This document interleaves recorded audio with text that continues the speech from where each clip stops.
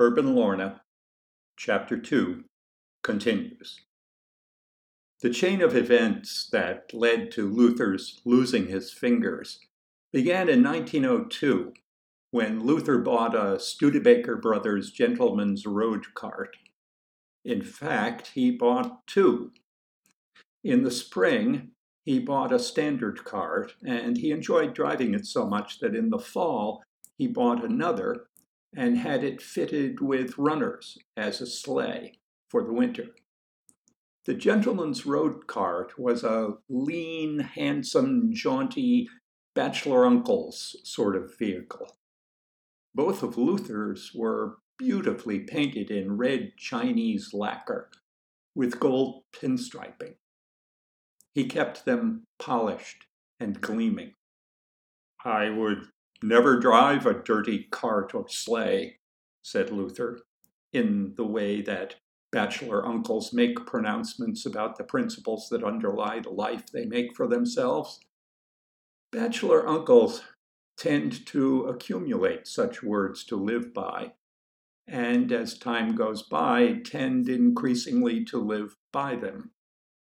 I suppose that this happens to all of us, but there is something about bachelor uncles, perhaps the fear that if they fall, there will be no one to catch them, that makes them behave like umpires over their own behavior, interpreters of an ever-lengthening rule book, like the Huber's rule book for croquet. The rules in Luther's book became increasingly bizarre after he bought the cart and sleigh. His rules about cleanliness became stricter and stricter. His mustache was always clipped, the lacquer on his cart and sleigh always gleamed, his shoes were always shined, and so on. At the same time, however, his rules governing and defining acceptable behavior for a man of his age and station became laxer and laxer, especially those governing his conduct with young girls. Before he bought the gentleman's road carts, Luther's work at Cole & Lord's Gents Accessories had been marked by a simple Huber conscientiousness and lack of imagination that had earned him a series of small promotions and an office that overlooked the rushing What's-It. He drove at that time a sensible and unremarkable carriage, and he drove it in a brisk but sensible fashion. He smiled at the young girls of Chocolate, but kept his distance. The gentleman's road carts did something to him. He drove the sleigh along outlying roads and through fields like a madman in the winter, and he was nearly as wild when he drove the cart through the streets.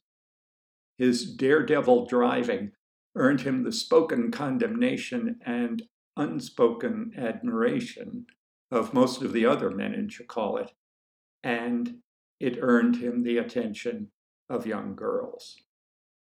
Increasingly often, he took one of the mill girls riding with him, and increasingly often he brought the girls, flushed, giggling, exhilarated, home with him after their rides. He brought to his work the reckless daring that he had discovered in his driving. This new daring led to the accident in which he lost his fingers, but it also led him, for the first time, to give his talent its head. He produced some striking designs for cufflinks and shirt studs, and eventually he created the profitable industry that lurked in the shadows and dark recesses of the gentleman's jewelry business, the branch that came to be known as the coarse goods trade. Not for the quality of materials and workmanship that went into the goods, for they far surpassed that found in most other jewelry produced in Chocolate, but for their erotic content.